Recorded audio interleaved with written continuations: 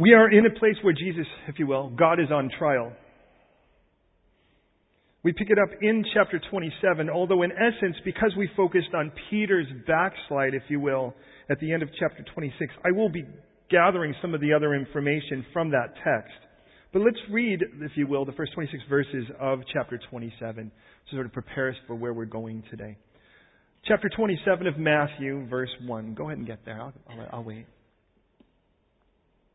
It says, when morning came, all the chief priests and elders of the people plotted against Jesus to put him to death. And when they had bound him, they led him away and delivered him to Pontius Pilate, the governor.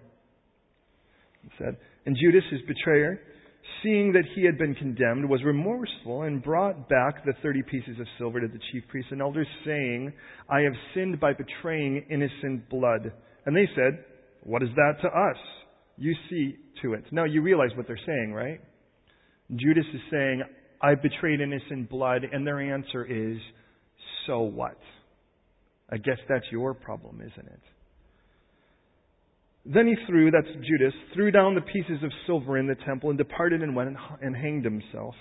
But the chief priests took the silver pieces and said, it is not lawful to put them in the treasury because they are the price of blood. And they consulted together and bought with them the potter's field to bury strangers in. Therefore the field has been known, or has been called Hakeldama, or as we see, field of blood to this day. Thus it was fulfilled what was spoken by Jeremiah the prophet, saying, and they took the 30 pieces of silver, the value of him who was priced, whom they of the children of Israel priced, and gave them for the potter's field as the Lord directed me. Now Jesus stood before the governor, and the governor asked him, saying, are you the king of the Jews? And he said to him, it is as you say. And while he was being accused by the chief priests and the elders, he answered nothing. And Pilate said to him, do you not hear how many things they testify against you? But he answered him not a word, so the governor marveled greatly. Now at the feast, the governor was accustomed to releasing to the multitude one prisoner whom they wished. And at that time they had a notorious prisoner called Barabbas. Therefore, when they gathered together, Pilate said to them, whom do you want me to release to you, Barabbas or Jesus, who is called Christ? For he knew that they had handed him over because of envy. And while he was sitting in the judgment seat, his wife sent to him, saying, have nothing to do with this just man, for I have suffered many things today in a dream because of him. But the chief priests and elders persuaded the multitudes that they should ask for Barabbas and destroy Jesus. The governor answered and said to them, which of the two do you want me to release to you? And they said, Barabbas. Well, Pilate said to them, then what shall I do with Jesus, who is called Christ? And they said to him, let him be crucified. Then the governor said, why? What evil has he done? But they cried out all the more, let him be crucified. When Pilate saw that he could not prevail at all, but rather that a tumult was rising, he took water and washed his hands and before the multitude, saying, I am innocent of the blood of this just or innocent person, you see to it. And the people answered and said, his blood be on us and on our children. Then he released Barabbas to them. And when he had scourged Jesus, he delivered him to be crucified. Pray with me, would you please? Father, I just want to thank you for what you're going to do in this time. Please, Lord, redeem every second. I commit myself to you. I commit this precious flock to you. Our ears, our minds, our hearts, our spirits. God, please today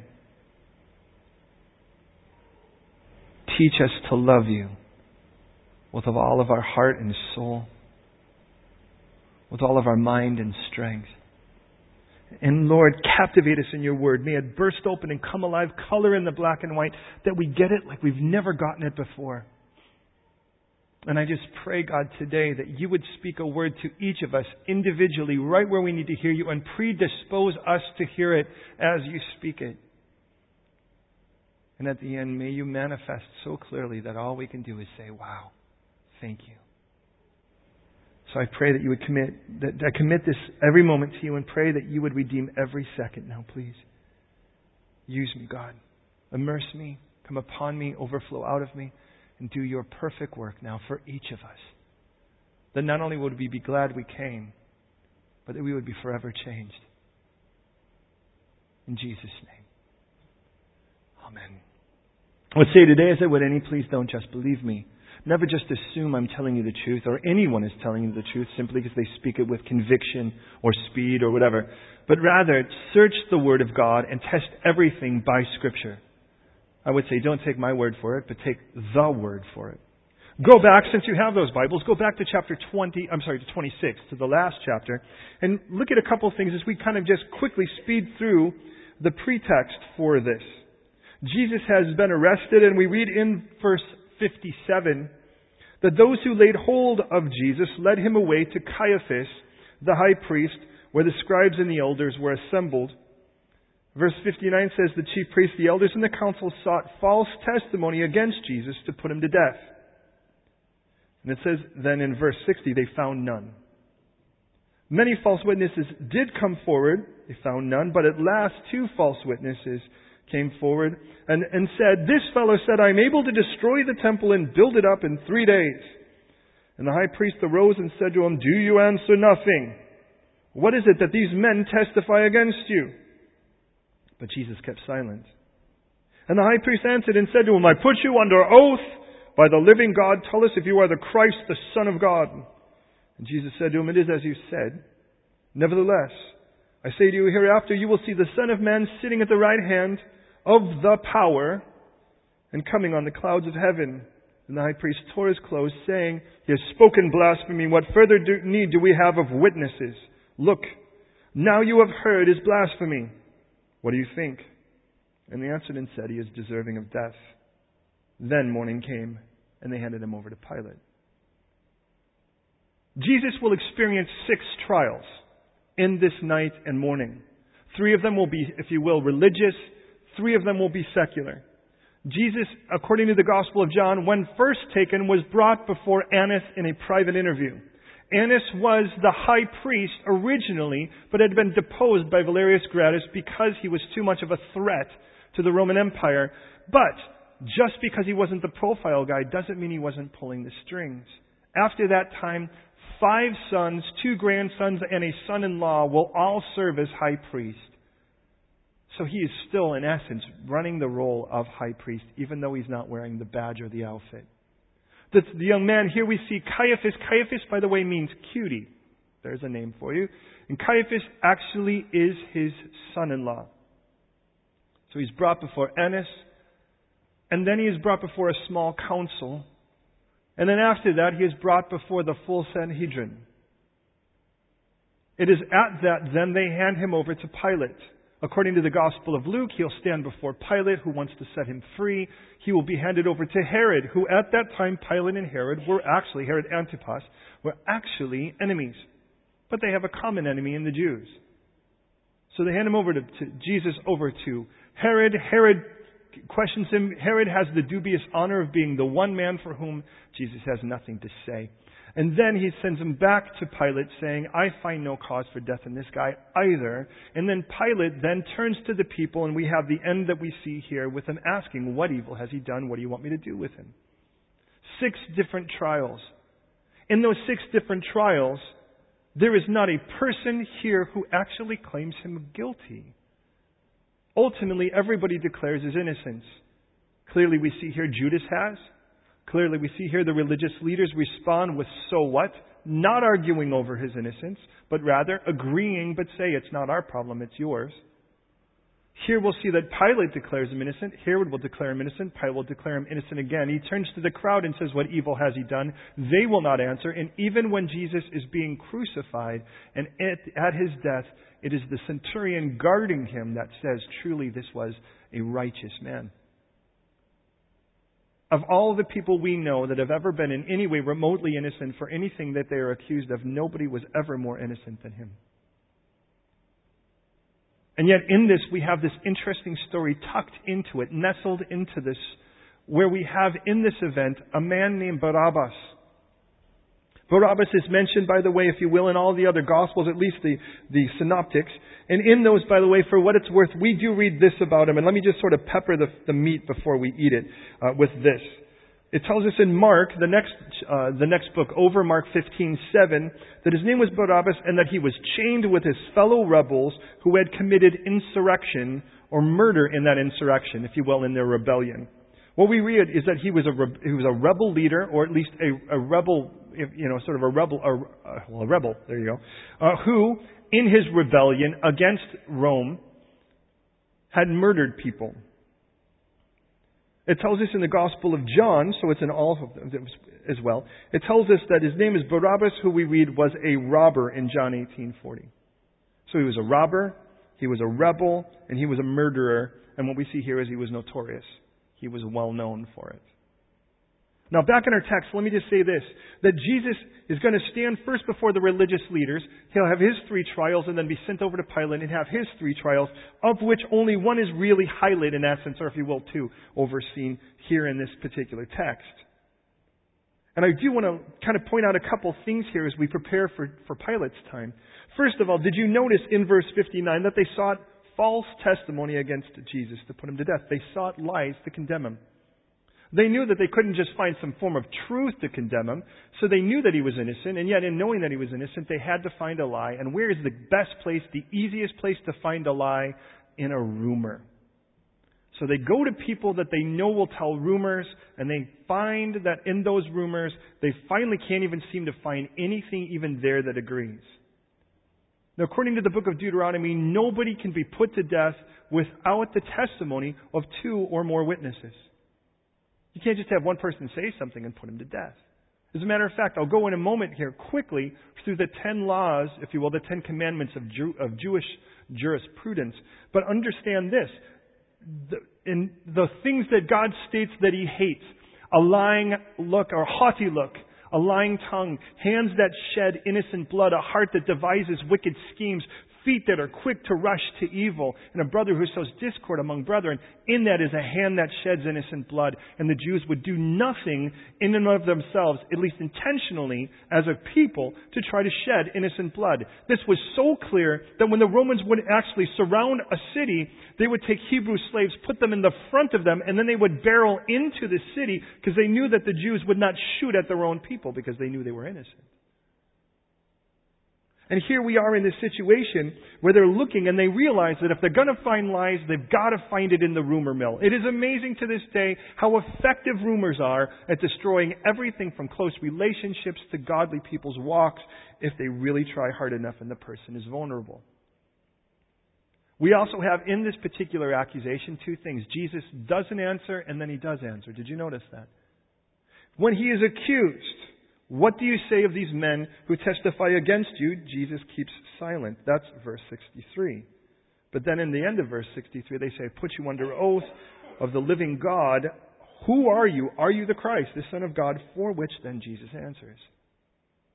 To the religious, when there is accusation, Jesus remains silent. But when there is inquiry, He's quick to speak. In that, it fulfills what Isaiah tells us in Isaiah 53:7. That He was oppressed, He was afflicted, yet He opened not His mouth. He was led like a lamb to the slaughter. And as a sheep before its shearers is silent, He opened not His mouth. He was taken from prison, which tells us He had to be arrested. And He was taken from judgment, which means it was unfair. Who will declare His generation, which means He was killed before He was able to have children.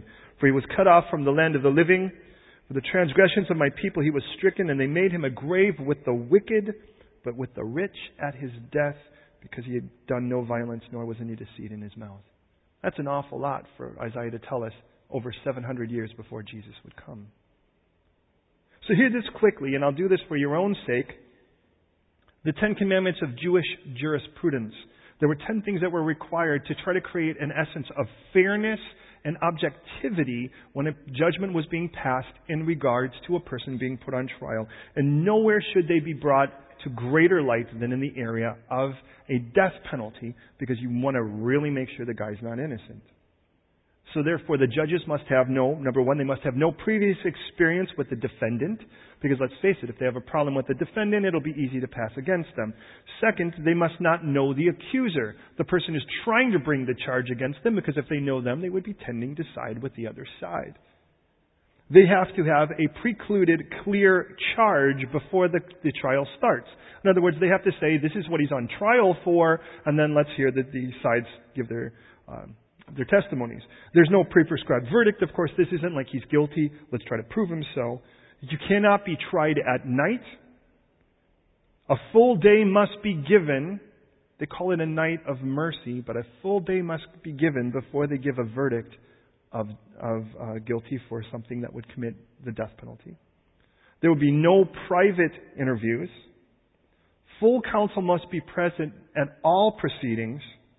There must be a unanimous decision, which we'll read in Luke 23:51, that Joseph of Arimathea had not agreed to this death penalty, and he was one of the ruling party. And finally, a false witness constitutes a mistrial. The moment one guy says, well, I heard him do this, or I saw him do this, and another guy says, well, I saw him do this, and they disagree with each other, the trial is immediately thrown out. The reason I say that is, Jesus could not have been given a more unjust trial than the one given to him by the religious leaders, because they broke all 10 of those commandments, if you will, when trying Jesus.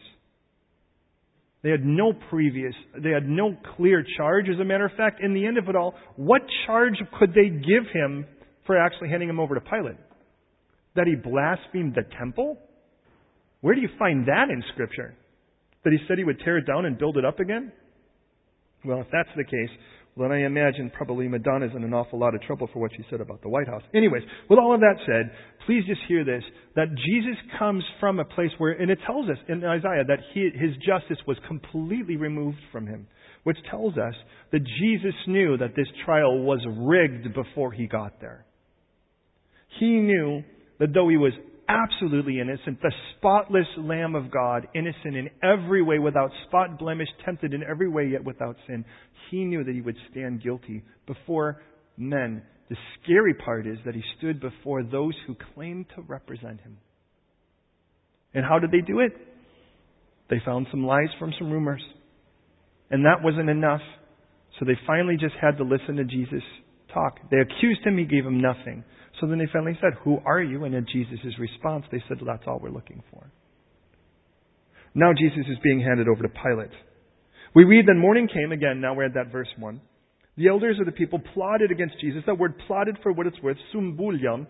It actually means, in essence, to take counsel together. It's the kind of word where a bunch of people started sneaky. The way that I see it is because I have friends like this. We seem to have friends like this, where you always kind of know that if they're kind of all kind of giggling and they're all kind of in a little circle and you're not part of that circle, you're probably going to be the recipient of that giggle somehow. That's this word, sumbulion. That's the idea of this. Is they're plotting, they're kind of getting together and going, this is what we're going to do. Well, there's the idea. Interesting, the two times we'll see it in this text. The first is, in essence, to seek to how to eradicate Jesus. And I remind you, this is the religious leaders. How do I get rid of Jesus from this religion? And second, what do we do with this money that really isn't ours? Let's bury people that have no honor. And it's interesting, those are the two things. Let's get Jesus out of this, and then let's take people who have no honor and let's give them a burial. Proper burial, if you will. So they bind him and they lead him away to a person we read here in verse 2 as Pontius Pilate. Did you know until 1960, all of those sort of hoity-toity people that thought they were so smart but hated God? God, by the way, it tells us a fool says in his heart there's no God, so at least God's appraisal. But they may be brilliant and stupid at the same time. You know people like that? They're like really, really smart. But what they do with that smart is so stupid, you don't even know what to do with that? Well, get this. Until 1960, they actually believed there was no such person as Pontius Pilate, even though he had been listed by other individuals. Even though he had been claimed by historians, they said we have no physical proof other than a couple pieces or copies of some things that aren't even extant manuscripts. Until they were redoing the theater there in Caesarea. And as they were redoing the theater in Caesarea, they were taking, it's sort of like the pews you sit on. Well, those would be a bunch of rocks. And they took one of the stones and they flipped it up. And as they flipped it up underneath it, it actually was the dedication stone for the theater itself that said that it had been built under the command and under the honor of Pontius Pilate. And I just wonder, of all the things people go, oh yeah, we'll prove that, or what about that? God knows exactly when He wants something dug up. And we'd be like, He knows where it's all on the planet. And at any moment He could go, well, I'll just kind of pull that up now if we want to. But Pilate, for what it's worth, was, if you will, the fifth governor, if you will, of the area, what we know of as the Roman province of Judea. So hear me on this. Once upon a time, there was, in essence, a guy that looked a bit like Danny DeVito, if you know who that is. Sort of short, bald, kind of a heavier set guy, kind of loud and obnoxious. And his name was Herod the Great. Herod the Great was known as Herod the Great not because of his stature or of his looks, but he was brilliant in his architecture. He was brilliant in his building projects. Of one, the rebuilding or the remodeling of the temple from something roughly 4,800 square feet to something 1.2 million square feet. That's a big remodel. He actually has the top of Mount Zion or Jerusalem. He has that mountain leveled flat that you can still see today because that's the Temple Mount as we know it today. That's where the Shrine of Omar and Al-Aqsa Mosque are today. Well, it's nice and flat and level for them. They can thank Herod for that. Because Herod was paranoid, because he had gotten his position by intrigue, because he was paranoid, well, he lived in constant fear because he had gotten his place through intrigue, that there were other people trying to get his job just the same way that he had gotten it. Because that was his universe. Which means that any of his able-bodied sons, because they would be the easiest guy to slip into that role, he was always in concern over. And so he had anyone who was, in essence, an up-and-coming, brilliant young son, he had murdered just to make sure that they weren't going to be a threat. Let's face it, dead people aren't much of a threat unless you're Jesus. With that, what that means is when Herod the Great dies in 4 BC, well, that leaves a vacuum of power in the area that he oversaw. And there was no son apt enough or able enough to be able to take over all that spot. So as a result of that, that territory gets broken up into different portions, 4 portions, for which then 4 different guys were given position for it. We know that as a tetrarch, tetra meaning 4, arch meaning primary, like archangel or architect. Of those 4 people, we know of Philip, he's given the farther north area. Antipas, who's given the area just south, the area of Galilee. That's the Herod that actually tries Jesus in the Gospel of Luke. And then there's the guy down in Judea. He gets Judea, Samaria, and Idumea, and his name is Archelaus. Now, Archelaus was a punk. He was much like his dad. He was smart, but he hid it, but he was nasty, and they knew it. In the Gospel of Matthew, by the way, back in chapter 2, it tells us that Jesus, his parents had fled to Egypt. Do you remember that? Because Herod seeks to kill all the children in his competition. Ultimately, in Bethlehem, because they know there's a king being born. Well, Jesus then coming back, they read, but when they read that Archelaus was reigning in his place, they went all the way up to Nazareth. They were not going to be a part of Archelaus' reign because they knew that he was just as much trouble as his dad. Well, Archelaus, by the way, taking that position, gets them, if you will, that area from 4 BC, and forgive me for it if you will, if you're not into the history, but it all kind of paints the picture for where we're at, to 6 AD. In the Gospel of Luke, chapter 19, Jesus tells us this story about a guy that comes to receive his kingdom, but it says, but his constituents hated him, would not have him. And they finally went and complained and said, we will not have this man to reign over us. I believe that's Luke 19:14. Well, when that happens, understand that story actually accounts for what took place with Archelaus. He was there for, in essence, 9 years, and the people hated him so bad they complained to Caesar. And they said, we cannot have this guy rule over us. This guy is a maniac, and he's horrible, and he's nasty. And so as a result of that, they did what the one thing that they knew would punish people that were rulers. They banished him to Gaul. Do you know where Gaul is? Well, where do you send a guy to punish him when he's a bad ruler? Gaul is, for what it's worth, today's France. Well, anyway. So, so I'm sure that Deborah's going to love that for a while. Anyways. It also works its way into parts of Luxembourg and southern Germany and so forth. But for the most part, the place where they sent him, and it actually tells us, is basically the area of northern Italy and part of France. It's sort of where he was banished. Well, now we have this vacuum again. What Rome does as they remove him, and for good reason, they actually find that he's, of course, a real nuisance and a danger, is that they now claim the area as a Roman province of Judea. So they call it the Roman province of Judea. This is 6 AD. And they stick in there now their first prefect or governor. His name is Coponius. Now, Coponius is easy for me to remember. I was born in Chicago, so I'm like thinking Coponius. And he was very much, to be honest, like that. And Coponius does something really interesting in 7 AD. He removes the right of capital punishment from the Jews. He recognizes the high priest seems to have an awful lot of influence. And if he wants to demoralize the Jewish people so that they can actually become part of the Roman Empire in a way that wasn't a threat to them, remove the high priest's power. So they removed the right of capital punishment. That was in 7 AD. Now, hear me on this for a quick side note, and then we get into our text and we sort of see how that plays out here, because I have to get you to Pilate. Well, there is a problem when the right of capital punishment was removed, because there's this prophecy in Genesis chapter 49 that says that the scepter shall not leave Judah until Shiloach comes. The Shiloach, rest is the term, but it means in essence the Messiah. And they knew that the Messiah had to be presented before, he had to be presented as a man before they were in the place where they had the right of capital punishment removed from them. That would be the scepter removed. That's Genesis 49:10. Interesting. Do the math for a second. If Herod the Great died in 4 BC, and he was the one trying to kill Jesus who was born, that's simple, right? That means Jesus had to be born before 4 BC, because he wouldn't try to kill a kid that wasn't born yet. As he tries to kill him, let's say that Jesus was born then in 5 or 6 BC, because remember, he kills children 2 years old and younger. And then I start doing the math. You know, we have one event after Jesus' babyhood, if you will, his toddlerhood. We have one event between that and his manhood. Do you remember that? It's in the Gospel of Luke. His parents come to the Feast of Passover. And while they're at the Feast of Passover, as all of the people had gone to Galilee, from Galilee they'd kind of go there. And remember how they leave Jesus behind and they find him in the temple? And you always do you ever just read that and go, oh, it's kind of an interesting text. I mean, what is this going to bear with anything, you know? It's like, first of all, what does it mean that Joseph and Mary were bad parents? Should we have called CPS on these people? I mean, why do we even have that in there? Well, do the math. Well, how old was Jesus when they left him in the temple? Do you remember? He's 12, 13 years old.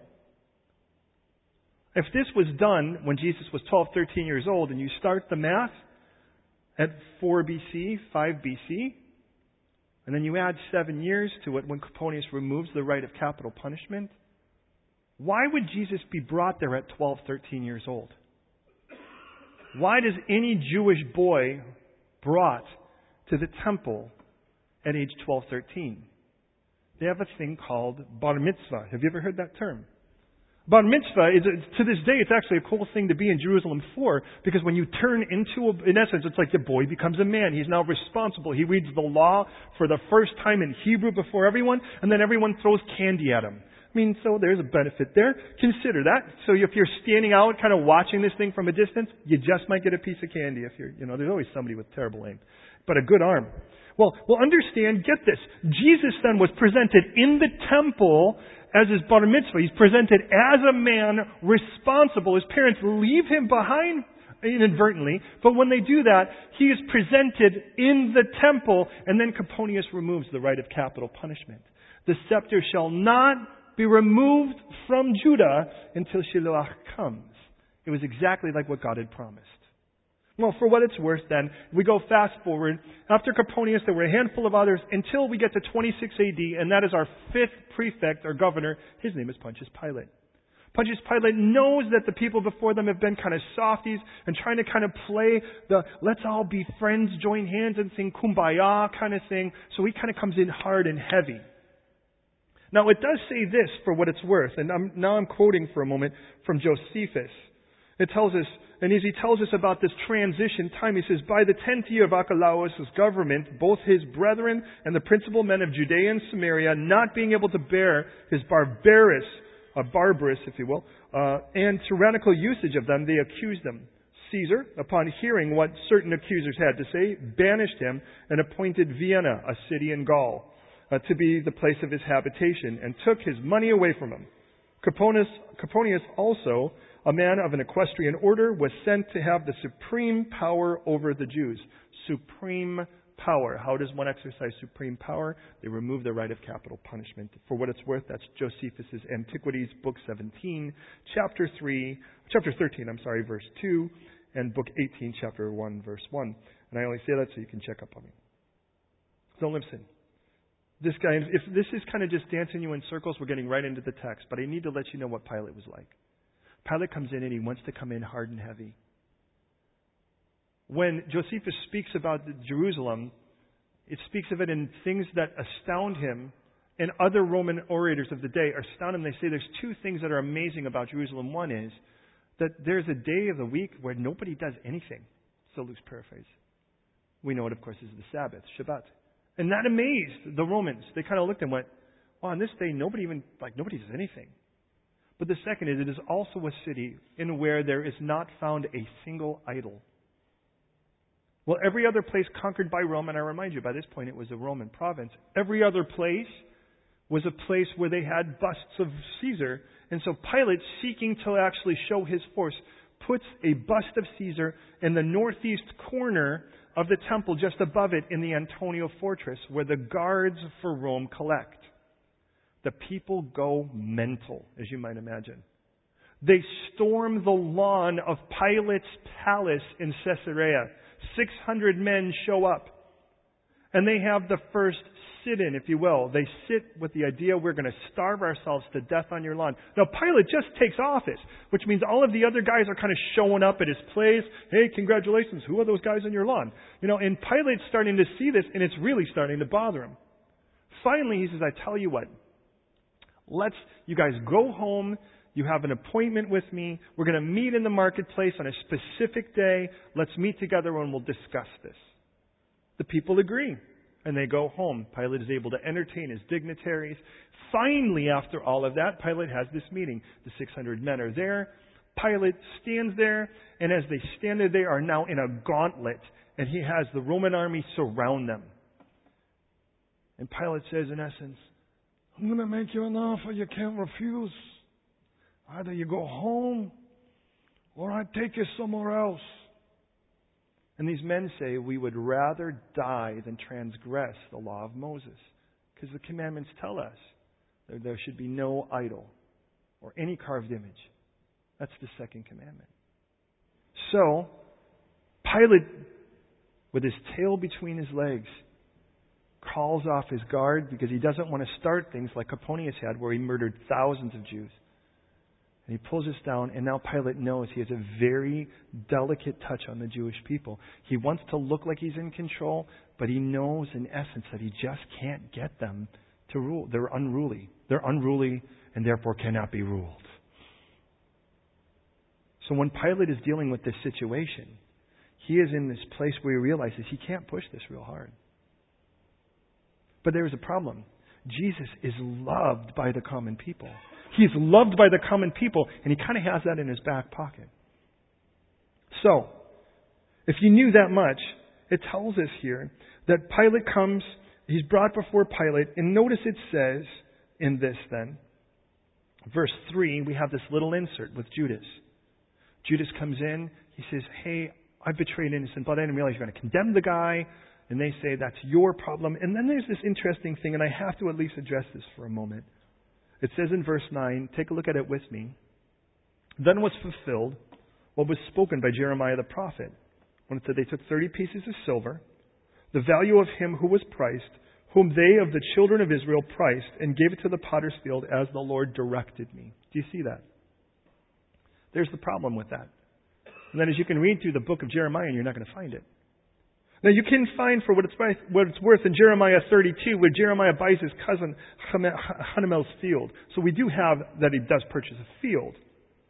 In Zechariah chapter 11, a different prophet altogether. In Zechariah 11:12, it says this: Then I said to them, if it is agreeable to you, give me my wages, and if not, refrain. So they weighed out for my wages 30 pieces of silver, and the Lord said to me, throw it to the potter. That princely price they set on me. Mind you, the Lord said that. So I took the 30 pieces of silver, threw it into the house of the Lord before the potter. Now, some want to say, well, look here it is. This is clearly one of those places where the Bible's incorrect. Because after all, it says this is what Jeremiah said. It's not in Jeremiah, but it's in Zechariah. But if I'm just going to be honest to tell you, first of all, that is not what Zechariah says. In Zechariah's text, it was a wage that was given, for which then Zechariah declared by the Lord, that the Lord told him, go and throw that, did you notice, for which it would become a potter's field. But notice it doesn't say in verse 9, that which was written by Jeremiah. Do you see that? But that which was spoken. Somewhere Jeremiah had spoken this. And as Jeremiah had spoken this, God in His divinity chooses to let us know that Jeremiah warned us, again, roughly 600 years, 500 years before Jesus came, that this would happen. For what it's worth then, we have now this situation. The governor in verse 11. Jesus stood before the governor. The governor asked him, saying, are you the king of the Jews? And Jesus answers, it is as you say. In Hebrew, you're aware, a question and a statement are the same. It's your inflection. You don't say, there's no are you. You just say, you are king of the Jews? For which then he says, yes, you said it, it's true. At melech. There. And it says, and he was accused by the chief priests and the elders. He answered nothing. Pilate says, do you hear how many things they testify against you? And notice it says in verse 14, he answered not a word. So the governor marveled greatly. But don't miss this. Do you realize Jesus' response to the secular world was just the same as the religious world? In the religious world, when they asked him, who are you? He answered. But when they accused him, he remained silent. Do you remember that? And here, in the secular world, when they accused him, notice, by the way, who's accusing him in the secular world? The religious leaders again. He remained silent again. But when Pilate asks, are you the king of the Jews? He responds. And let me just say, I think there's something to learn from that. I mean, how many times in our own walk with God do we actually kind of accuse him and then we expect him to defend himself? God, why did you do that? I don't understand why you had to take my 99-year-old grandmother. How old did you want her to live? I'm not trying to be mean. And you realize when you kind of come at God that way, I think I'm sure He knows better than to try to answer you because you're not really going to listen. You're going to try to grab that to try to make it another thing for an argument. You ever meet people like that? Have you ever been in one of those? Well, you know if you say anything, it's just going to get twisted and thrown back at your face. But then if you say nothing, then they're going to be angry because you're silent. Like, the only thing to do at that moment is like fake death, because it's really the only way you're going to get out of that.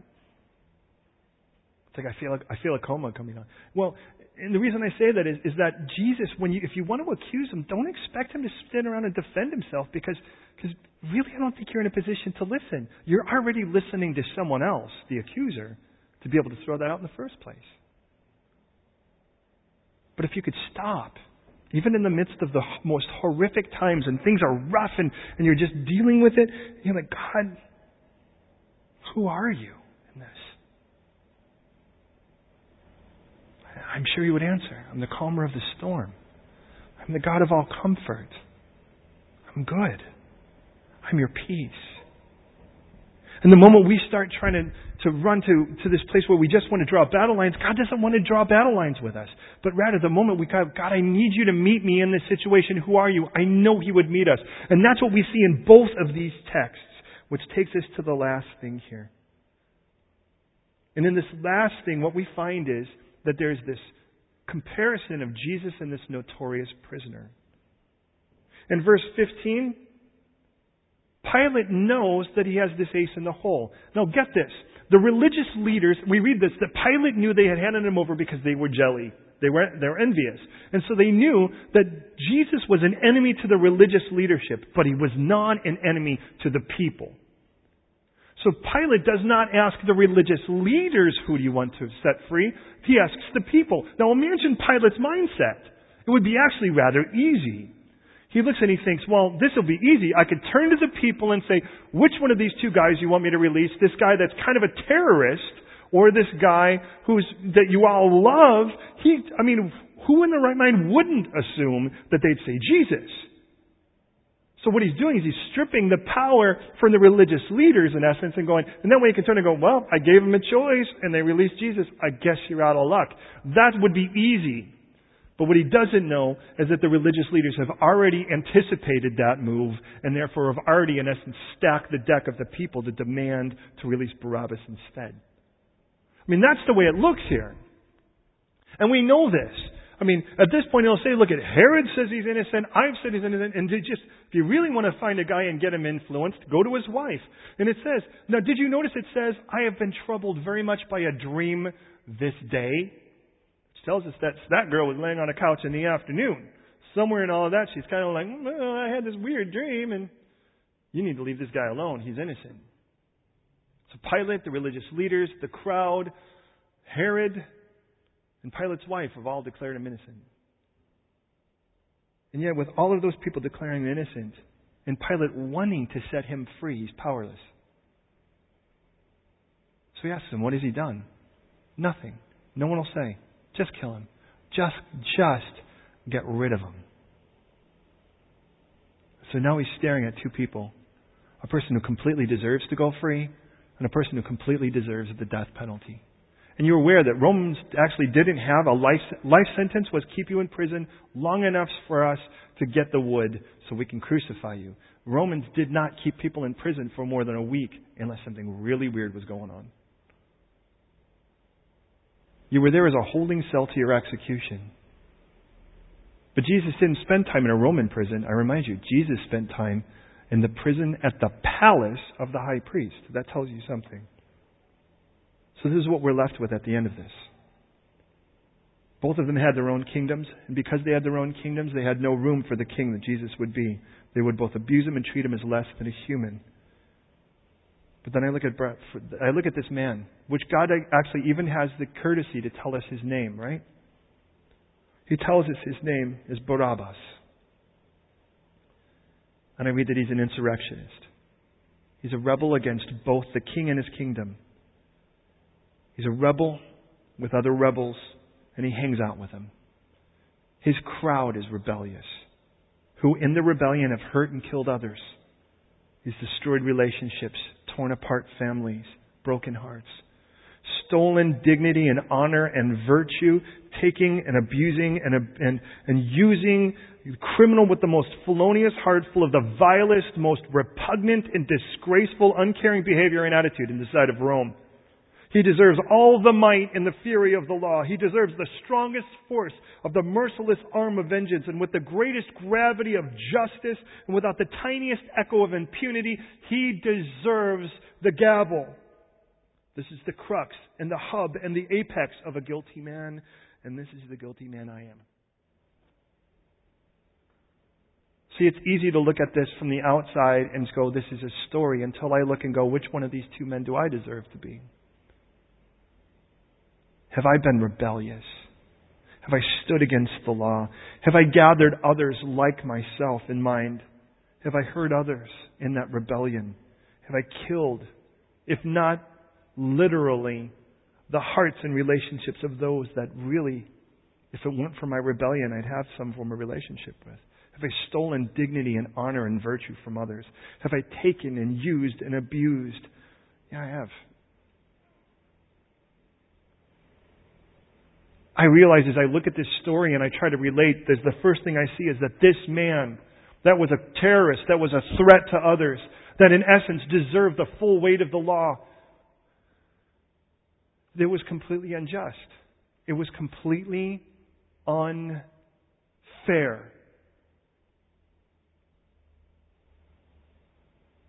Because I look at Jesus' trial, and the way he had done nothing, he was executed as the worst of criminals. And that was unfair. He didn't deserve a cross look, nonetheless, the cross. He didn't deserve a cold shoulder, nonetheless, the whip upon his back. But I do. And I don't know where you stand, but I know where I stand. And I know that if we were honest with ourselves, maybe you don't think all of that torture would be for you. I do. And I realized that on this day, a man who should have gone to the cross, a man who should have been humiliated and beaten to death and tortured, was not, and that is not fair. That's called grace, because Jesus was given all of my punishment, and that's not fair. That's called salvation. And I realized the perfect, the holy, the spotless, the holy, holy, holy, worthy, worthy, worthy Lamb of God, the icon and emblem of all purity and innocence, stands with spit dripping off of His face because of my shame.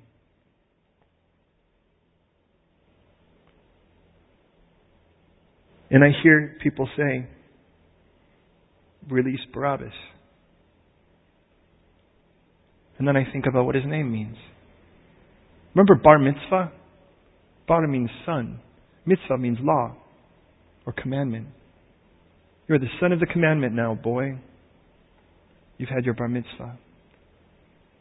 Barabbas is bar and Abba.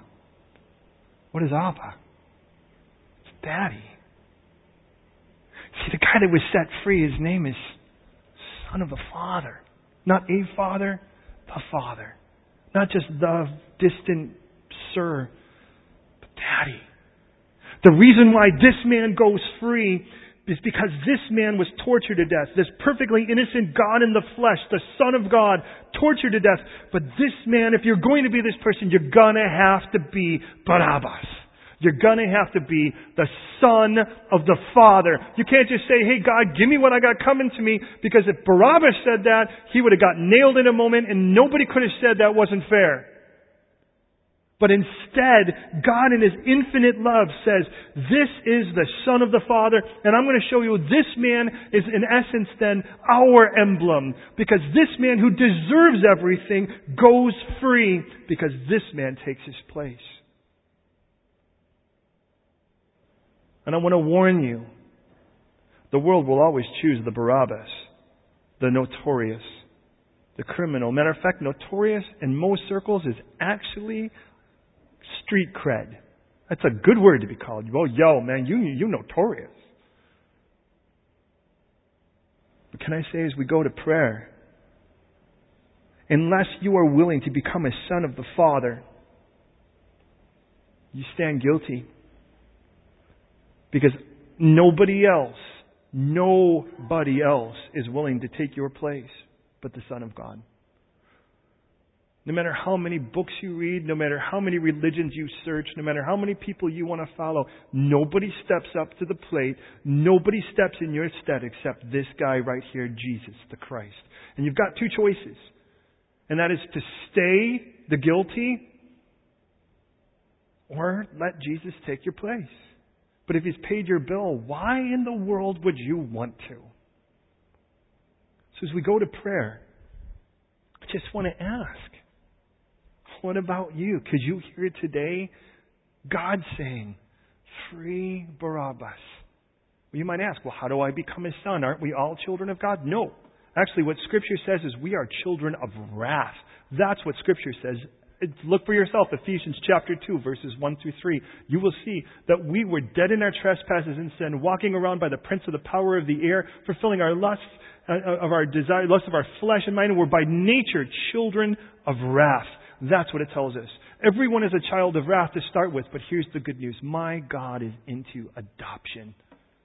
And the moment you say yes to the gift of Jesus Christ who stood in your place, God places within you His Spirit that the Bible makes clear in Romans and Galatians is the Spirit of adoption by whom we cry out, Abba. That's what it tells us.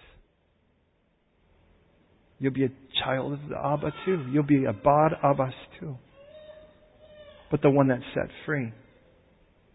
But for that to happen, you must be born again. Here's the cool part. There's only two ways to become a child of a family.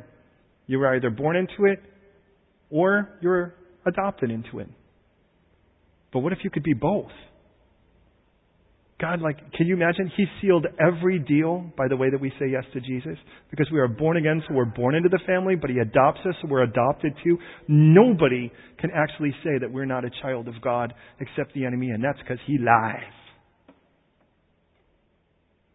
No matter what corner he tries to flip, no matter what rock he tries to look under, if you've said yes to the gift of Jesus Christ, His death for your sins, His death for your sins, and His resurrection to give you the whole new life, a life that is adopted, born again, then you're His. But that's the choice you have to make. I've made it. I am so thankful. Will you pray with me?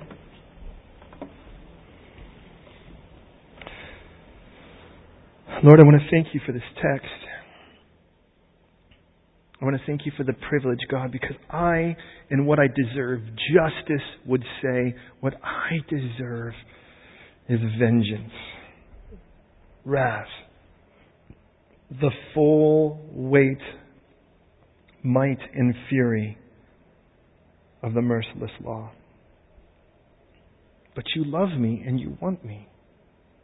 And because You love me and want me in this cold church building today in February 2017, You've called me to hear that I make my choice of where I want to stand. Do I want to stand in the feet of a guilty man or stand in the feet of one who is being released, set free?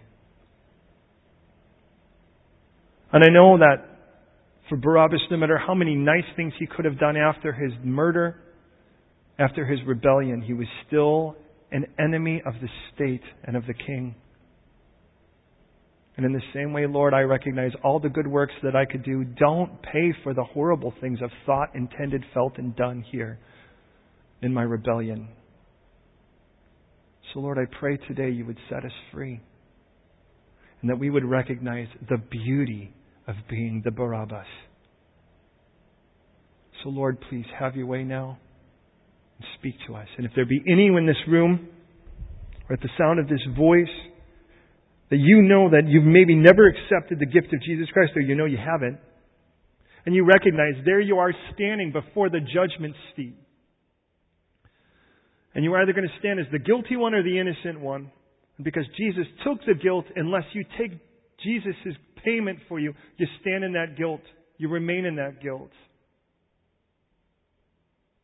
But today you have that choice, and today you want to make the choice to say yes to this gift. Accepting Jesus as your Lord and Savior, knowing He paid for your sins, rose again to be the Lord and architect of your new life. Well, then pray this prayer with me right now. God in heaven, I am guilty before You. Guilty in my sin, in my shame, in my failures. But You love me and want me anyways.